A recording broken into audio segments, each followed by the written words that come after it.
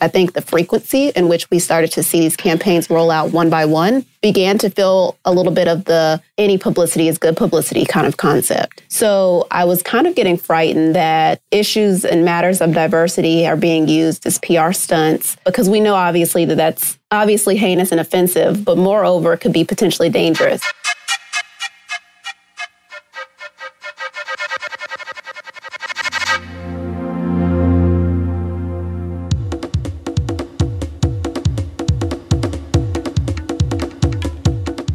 My name is CJ, and welcome to Black in Fashion, a podcast that highlights key Black figures who have impacted the world of fashion as we know it today, as well as those who continue to influence this ever-changing industry.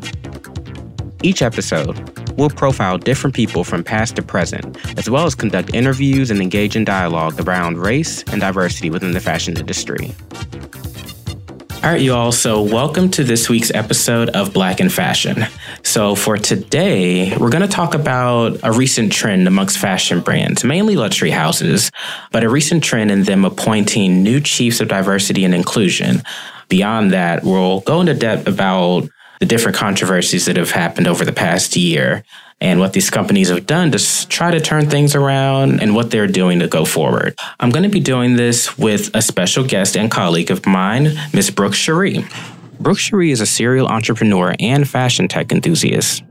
While studying at the University of Georgia during undergrad, Brooke started the agency. This was the first and only campus modeling agency that magnified fashion on campus, promoted modeling for local businesses and brands, and valued community service overall. The agency was so successful that it now sits affixed to the university as a permanent organization. Now, along with her online intimate apparel brand, Brooke Cherie Lingerie, Brooke is building a new venture, The Highlight. It's a new media tech startup catering to the beauty and fashion industries. You can follow her on Instagram at BP Cherie. That's BPSHAREE. How are you doing today, Brooke? Good. Thank you so much for having me on. No problem. Thank you so much for joining me. So, you and I have had conversations about the fashion industry, race and diversity, and we can spend literally hours on the subject. Today, I'm just going to start us off by sort of going through the different scandals that have happened over the past year with some very popular brands. So we all know in January 2018, H&M sort of kicked us off with their ad with the young Black child wearing a hoodie that said "Coolest Monkey in the Jungle." That was in January of 2018. And as a result of that, like a lot of stores in South Africa had to close. There was a lot of backlash just from that particular incident. So that was back in January of last year. So move on to the end of the year, November 2018, Dolce & Gabbana, they came out with an ad where they depicted a Chinese model attempting to eat pizza with chopsticks. We're going to talk more about Dolce & Gabbana at the very end, so we'll revisit that. Yeah. I think it was spaghetti, but either way, horrible. You're right. I actually looked it up. So there are some articles that said spaghetti and some articles that said pizza. When I looked up the commercial, it actually was a slice of pizza. Interesting. I think I've seen still ads of the spaghetti, so maybe they did both. They probably did. I'm going to Google that some more. That was in November. So December, literally a month later, is when the pictures release of Prada's window display, which featured charms that pretty much depicted a blackface. It was this little figure that was like, to some people, I think someone said it looks like a little samba, which if you don't know American history, Google that. Pretty much the idea of what blackface is. So far we've gone through January, November, and December 2018. This year, in February, actually, during, I know this one was in London Fashion Week, Burberry had a model on the runway who actually had a noose tied around her neck. And that set a lot of people off, obviously for the racial controversy, but also the depiction of suicide. Within the same month, we had Gucci, who we all know and love, released a sweater on their website that was, it was a black sweater that had sort of red and around the lips. And that was yet another depiction of what a lot of people considered blackface imagery. So it seemed like all of this was happening back to back, sort of the end of 2018, beginning of 2019. So what did you make of all of this? You know, I think my feelings when they rolled out one by one and even now are still kind of mixed. You know, On one hand, I think that obviously the perception of these brands has dampened a little bit as far as my perception of these brands are concerned. The biggest concern for me was, are these brands doing it on purpose? I think the frequency in which we started to see these campaigns roll out one by one began to feel a little bit of the any publicity is good publicity kind of concept. So I was kind of getting frightened that issues and matters of diversity are being used as PR stunts, because we know obviously that that's obviously heinous and offensive, but moreover, it could be potentially dangerous to the parties in which are being depicted. So that's kind of how I felt. I think, like I said, it was a very mixed feeling, and I still kind of feel different things when I see these campaigns roll out. But the most important thing is, where are the people in these buildings that are emphatically saying this cannot happen? I completely agree. I actually saw an article that said something very similar about whether this was all happening on purpose or not. It was ironically like the last two were right in the middle of Black History Month. It's sort of something to really think about. One thing that I thought about when all of this was happening was, like you said at the very end, who's sitting at the table, who's not sitting at the table. Diversity and inclusion is huge, but diversity can be one thing. Diversity is sort of you having a diverse maybe audience, maybe you have diverse models, you have people from different backgrounds. But when you think about inclusion, are these the same people actually making decisions? Are these the same people designing? Are these the same people creating these media ads? So it's definitely something to think about. When thinking about H&M, I know the actual mother had no idea what was going on. She didn't take it as seriously.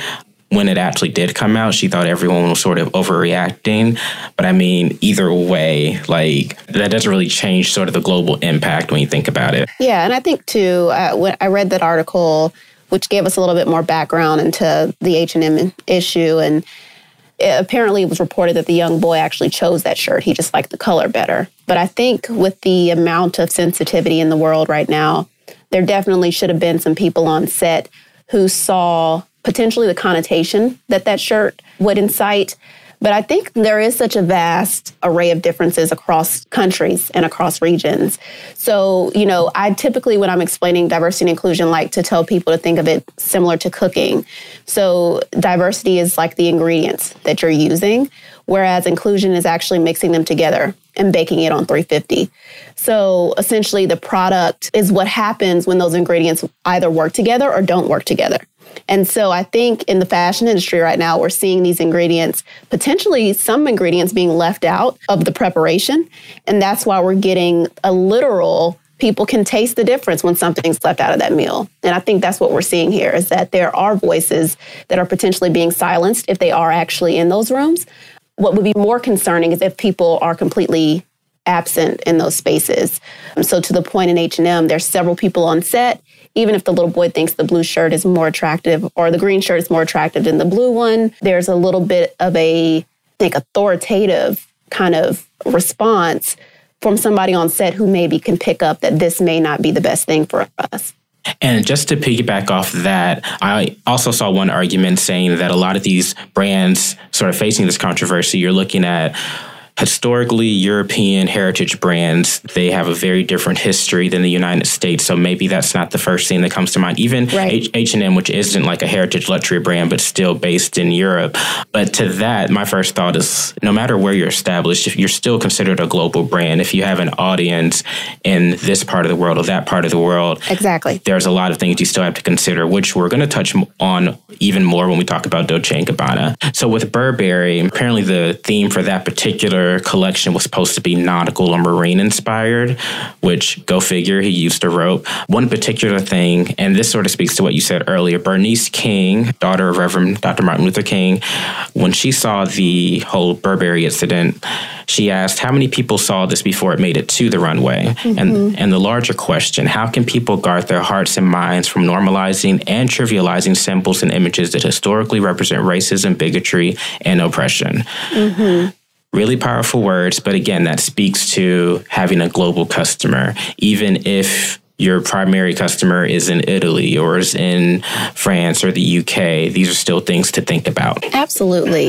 I think that what people are forgetting, especially in the American market, the latest statistic that I came across was that African Americans make up 14% of the U.S. population, but their buying power will rise to about $1.54 trillion in this year. So I think what's interesting is, we're wanting to appeal to African Americans and to pop culture in general. And I think that being tone deaf to issues which directly affect our sensibilities is not only offensive, but it's getting to the point where it's like, is the drawback from such a scandal so lucrative that you're not willing to at least stay away from being offensive? I think it's easy for people, especially when we talk about privilege in this country, to shy away from addressing these issues head on. But I think that that's fundamentally one of the biggest issues, is that there are things that this country has perpetuated over time that absolutely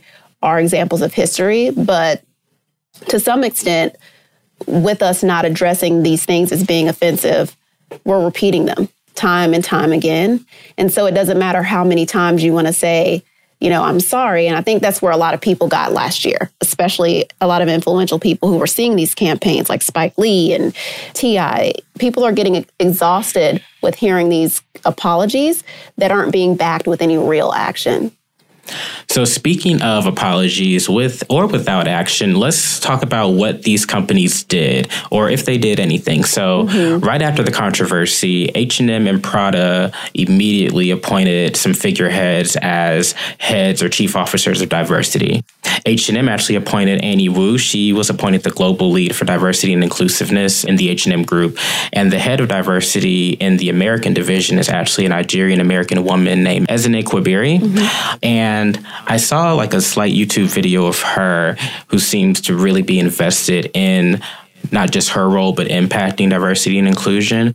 And the same thing goes with Prada. Prada actually, I don't think they actually appointed a person, but instead they sort of created a council. And on that council, they included like Ava DuVernay, who sits on the council, or the Esther Gates, who's a popular Black sculptor. He's on the council as well. So these are things they did right away. It sort of begs to question whether or not these figureheads are just sort of put on as literal figureheads. We messed up. We did something that was racially insensitive. So let's make sure we put a good line of popular, committed Black people in the forefront to make sure that we're pretty much taking care of this issue. That's how it can be perceived by some. Burberry actually took a very different approach. They didn't appoint anyone to sort of stand in place and say, hey, this is going to be the person who's responsible for making sure we don't do things like this anymore. Instead, they came up with 3 overarching initiatives. I'll actually read them out. So there's 3 main ones. The first one, educate and train employees on diversity and inclusion. I won't read them in full. The second one is diversify pipeline of talent through scholarship programs, in-school arts and culture programs. And the third one was all about supporting outside organizations that promote diversity and inclusion. So these are a few of the immediate actions that happened after the controversy. So what do we make of this sort of approach of, appointing a figurehead versus not appointing a figurehead and just sort of saying what you're going to do differently? Right. I think it's important to assume, or at least from my perspective, I can't speak to the entire perception of the diaspora, if you will. But I will say that for me, I'm optimistic at this point that hiring people specifically who are in the place of education, really standing in place to make sure that internships and apprentice programs, which Prada implemented as well under their council, I think that those things are extremely important. And I personally appreciate them. I think companies, Kering, LVMH, Richemont, Capri Holdings, and even Farfetch, with the amount of acquisitions that they're having, really need to be prepared to get ahead of D&I by hiring not only an individual who's a figurehead or, who's spearheading this issue, but I think these teams hiring an actual council is super beneficial, because I think when you hire one person as the global head of diversity and inclusion, That could be a great thing. I think it's a start. But I do think that there are issues that affect a multitude of people, potentially not even just the Black community. Even with the Black community, it's not a monolith. So there's so many different perceptions and things that affect potentially one subgroup of this market that don't affect another. So I think with these councils being implemented, I think it's a great thing. I would like to see what happens as a result of this, but I also don't think the conversation should stop once we've hired someone. I think that these should be regular check-ins, the way we can check the shareholder values and the things like that at the end of the year. I think we should be able to read what's happened this year with diversity and inclusion, how their public perception has changed, potentially doing a survey based on those things. I do think that there should be milestones and metrics that we can look at to determine if these positions are viable and if we feel like the perception that we feel towards that brand has changed by them actually having a person in that position, if that makes any sense. I definitely agree. I think action is going to play a key role in all of these assignments and all of these appointments. Like you said, diversity and inclusion, in my opinion, it should be something that's included just as much as every other metric in an annual report. So where are we in diversity? How diverse are we on the actual sales floor versus a corporate level? These are all things that impact the company sort of long term. But thinking about the articles that got us started from the very beginning. So just this past July, Gucci just appointed Renee Tirado, newly created role, Global Head of Diversity, Equity, and Inclusion. So under this particular role, she's expected to help increase workforce diversity. And she's pretty much responsible for the strategy when it comes to recruitment and promoting talent. And so it's, similar to the things we saw before. But what I like about this one is the Gucci controversy happened months ago. They're appointing it now. And so some may like it, some may not like it. To me, it feels like they actually put more thought into actually appointing someone versus this happens and now tomorrow, hey guys, look, we have a new head of diversity. Right. No, I think absolutely Gucci. First of all, I think it's fantastic. When I saw the picture of Renee Tirado, I'll instantly tell you, just personally, I was extremely pleased because representation matters. So immediately I felt like, okay, this is a step in the right direction. Whereas I've had mixed feelings about other companies that hired a person for D&I that potentially, I don't know that this person can speak to my experience. And so that's a completely different dynamic and potentially even a completely different conversation. But Renee Tirado does have experience. She was formerly at Major League Baseball. So I know that this is not a new position for her. So I do think that that's an incredible transition. I will also say that I don't think that the lapse between the incident and when she was hired, it gives me any pause because I do think Alessandro spoke out right after the incident. I think he did a sit down with BOF to discuss from his perception what happened and what his intention was and how that got misconstrued or whatever. I don't necessarily feel like these brands are in total inherently racist. Do I feel that there are extremely problematic products being made? Absolutely. Do I think that people are tone deaf to a lot of the issues happening? 100%. But I think, speaking on Gucci in particular, I think I'll be excited to see kind of some of the initiatives that Renee is responsible for implementing. In my opinion, they can really only go up from here. I don't see that this being like, the lapse time, like I mentioned, is a problem. I think it's great. Right. And Gucci's been doing phenomenal right now either way. So it does feel like this was more of a genuine step forward for me as well. It's funny that you did mention sort of when you first saw Renee, your reaction to someone who could probably understand or have a shared experience. Now, Chanel recently hired a new chief diversity officer, Fiona Pargete. And Fiona, she's actually a white woman. It wasn't done right after, but it was done in July around the same time as Gucci, which was sort of funny because Chanel actually hasn't been under fire for any sort of racial scandal as of late. Although we all know, like the late Karl Lagerfeld, he was very well known for being problematic and he was pretty dismissive when it came to social issues or offending people, for the most part. But it's interesting to think about Fiona's identity in relation to this sort of role because it's sort of twofold. Like Chanel didn't automatically choose a person of color as the diversity and inclusion lead. So it's like on one end, you could say that they're avoiding trying to pander or avoiding tokenism by simply just hiring someone who looks the part. versus someone that may actually have the qualities, but then it also sort of makes you wonder how seriously do they take this initiative? Like if they're not actually putting a person of color in this role. Like granted, no one should just get the role because of their identity. That's never the case. But what do you think about that appointment with Chanel? I'm really glad you asked that question. You know, when I first saw it, I think my instant reaction was, oh my God, this is like, I can't believe they did this. You know, like just kind of, to be honest. But I actually took a step back from that. And I was like, you know what? Am I part of the problem here? There's a person being hired to assist with potential issues that could come. I have no knowledge of Fiona Pargeter besides, you know, what we've heard of just around her being hired for Chanel. So I think it's great. I think a woman being in this position is fantastic. That's diversity as it is. But then there was an inherent part after speaking to a few other colleagues where I felt like I was given, again, permission to at least to have my feelings, to deeply feel them. They're the first reaction to this.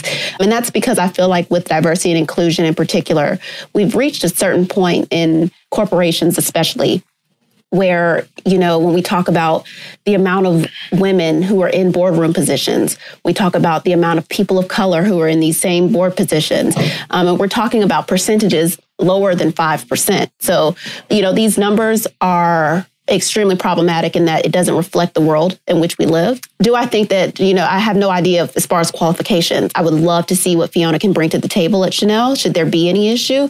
But I do think that's why I encourage the act of having a board of people and not just one person to represent the total of diversity for a company.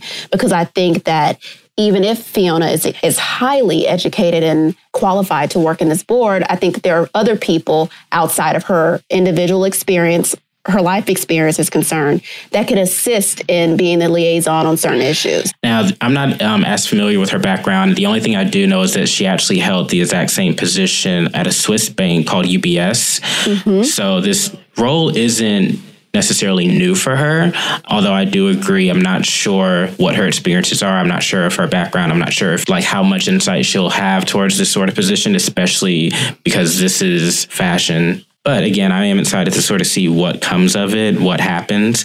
One of the last times Chanel was really in the news for for something that was sort of socially controversial was back in 2015. Where they sort of had like a faux protest. It was for their spring, summer, ready to wear 2015. And the problem with that, it pretty much demeaned the idea of protesting. You know, most of the time people don't just protest to be seen. It holds some sort of personal significance, sparks a conversation. But again, to me, that sort of reflects back to the idea of Karl Lagerfeld, who was pretty dismissive of social issues. He didn't take them that seriously. But Chanel stated, "We will continue to focus on new programs that demonstrate our appreciation for all aspects of diversity, including diversity of thought, and to further promote a more inclusive and diverse culture." To me, they virtually said nothing about it, because that's a very generic statement. When you think about race, diversity, and inclusion, that statement could sort of be copied and pasted, in my opinion, like to anybody's website. Absolutely. You know, that kind of leads, and not to guide your conversation at all, into the issue with China.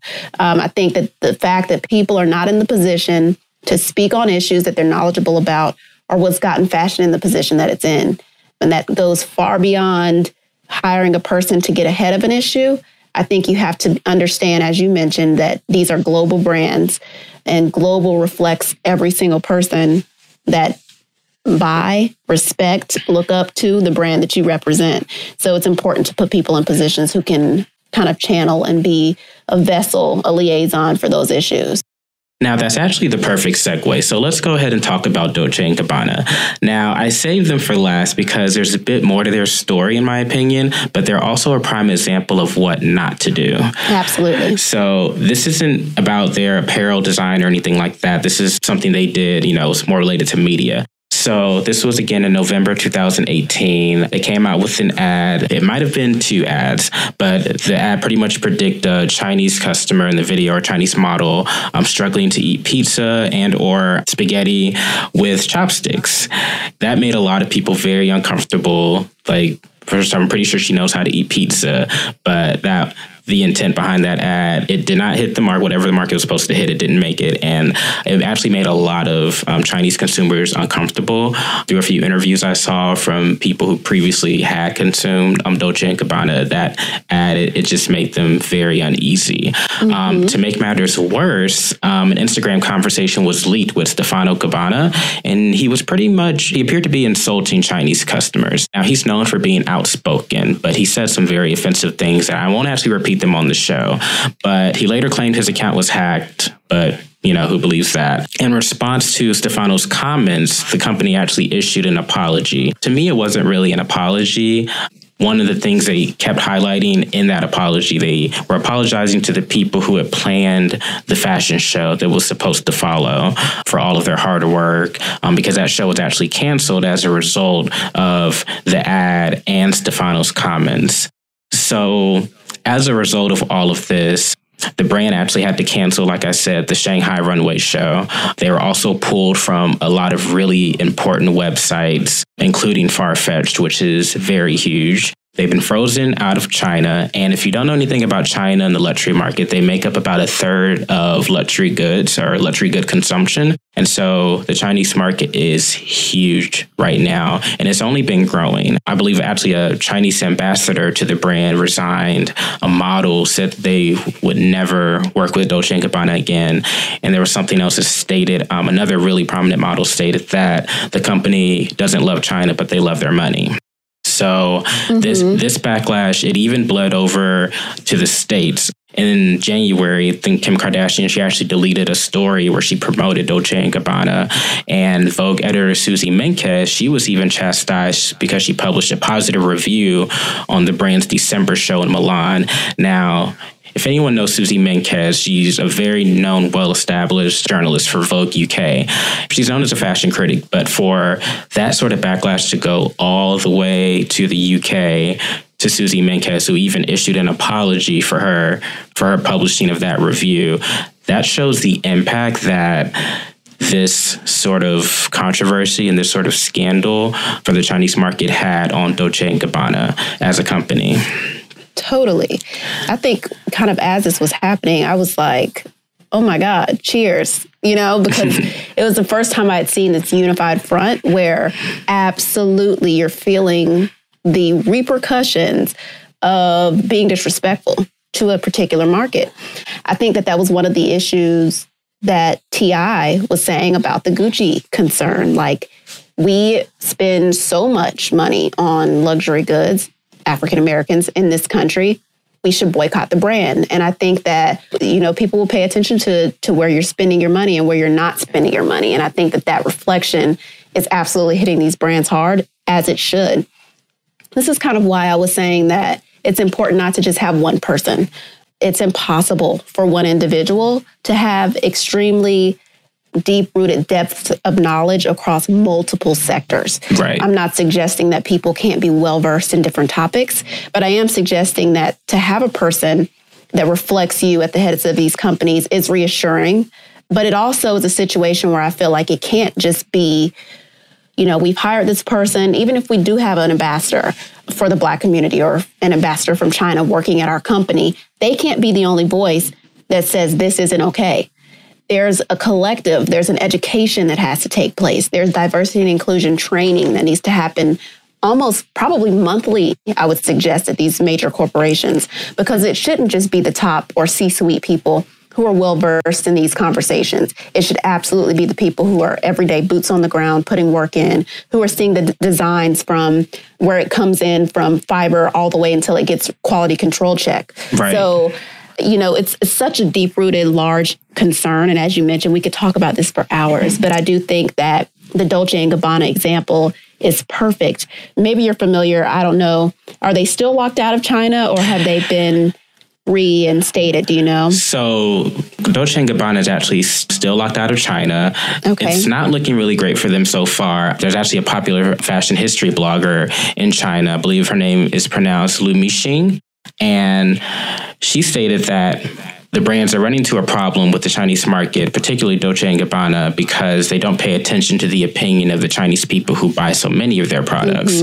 And so right now, if you don't know, in China, it's a huge time of political sensitivity. I mean, granted, that's global right now, but there's a lot of controversy surrounding mainland China, Beijing, Hong Kong, Taiwan. Even recently, a lot of the brands we just talked about that had issues earlier this year just faced controversy with China because of the way they represented Taiwan or Beijing during a really politically sensitive time. And the trade war with the U.S. doesn't help either. So, like we said before, these brands really have to pay attention if they want to appeal to a global market. And they have to understand the world around them. They have to understand what's going on, especially in a growing market like China. They used to be one of the most trending topics on one of these. There's a Chinese social media platform. The name escapes me, but it's similar to Twitter. I think it's Weibo, yeah. Weibo, yeah. So apparently their engagement dropped by 98% in literally that same month. The backlash towards that controversy is still going on today. But again, I mean, they haven't even posted it on that website, I want to say, since November. Wow, that's incredible. You know, to the point you just made, it's not only about hiring people, it's about listening. It's about literally getting in front of concerns that could potentially be problematic by allowing people the conversation. I think social media is such a great way to hear exactly what your customer wants, what they find offensive, what they find absolutely gorgeous. I think that there is a way to do it correctly. And we've seen, I think, like you mentioned, there's so many brands that are rolling out every day. Coach had the issue with China. Givenchy had an issue. Versace recently had a statement. So it's like the list continues to grow. VOF published an article that said, who's next? So that insinuates that brands are probably walking on ice every day trying to figure out how do we not do something that's going to offend somebody. And I think that sort of paranoia is necessary to stir up action. There are people who can be hired because these aren't rocket science issues. This is an issue that I think requires people to listen to one another, which is something that's not trending in the world right now. So we'll see, I think, if these brands can kind of figure out a way to not make it such a, I'm not really sure why there's so much conversation around, what do we do? I think the answer is literally do your research. Yeah, do your research. Hire people who know more than you do. It's okay to say, I'm not familiar with this. Who knows something about this? There's got to be this cross-pollination of industries where a person in the fashion industry who knows nothing about the economic state in Greater China can contact a person who knows everything about the economic state of Greater China to have conversations. There's got to be that sort of cross-pollination in order for these brands to grow, I think. It does. And the industry moves so quickly, but literally, like we said, do your research, watch the news, hire people to do this research for you. I guess from the outside looking in, it looks very obvious. But I even cited this in, I want to say episode 1, when I talked about Andre Leon Talley. When he was working sort of at his peak at Vogue, even Anna Wintour herself, before they released any huge major spread, would literally just go to him to say, hey, Andre, is this offensive? And granted, Andre Leon Talley cannot speak for all Black people, but something as simple as, is this okay? Would this cause any sort of controversy? Something like that could have easily, to the right people or persons or board, could have easily avoided a good majority of these issues we just talked about. Absolutely. Like you said before, it's different because we're in an age of social activism and what some would call call-out culture. So brands have to be hyper aware of the products and the media they're putting out there. The fashion industry has historically had an issue with race and diversity. With so many heritage luxury brands standing at the forefront, you leave so much room for controversy when you lack the diversity on your teams. And it's nothing new. Right before our conversation, I just sent you Victor and Rolf's Fall 2001 ready-to-wear show. They literally had their models painted in Black. And if you looked at it, you would be amazed. But it's not it's not new. Yeah, I think the theme was supposed to be a black hole, but of course that's definitely not translated. There are many different ways you could have done that did not need blackface. But again, we can talk about this for days. It's nothing new. It's gone on since who knows when. There are definitely ways to change it. There are definitely ways to move in the right direction. We have the resources and we have the knowledge, and social media is not going anywhere. I think it's really important that brands stay aware, stay on top of it, and know know their customer, but also know that if you're going to be a global brand, if you're going to work in this global economy, you need to have an understanding of the world. It's even the same way. McDonald's doesn't sell hamburgers and fries everywhere because everyone doesn't want hamburgers and fries. Mm-hmm. It works the same in fashion. I would say that, I totally agree with you. I think that there's opportunity here. I think that this is twofold. I think it's both bad and good, but being optimistic about the future of this industry. One of the things I think people need to take into account is that people are very different. People require different things.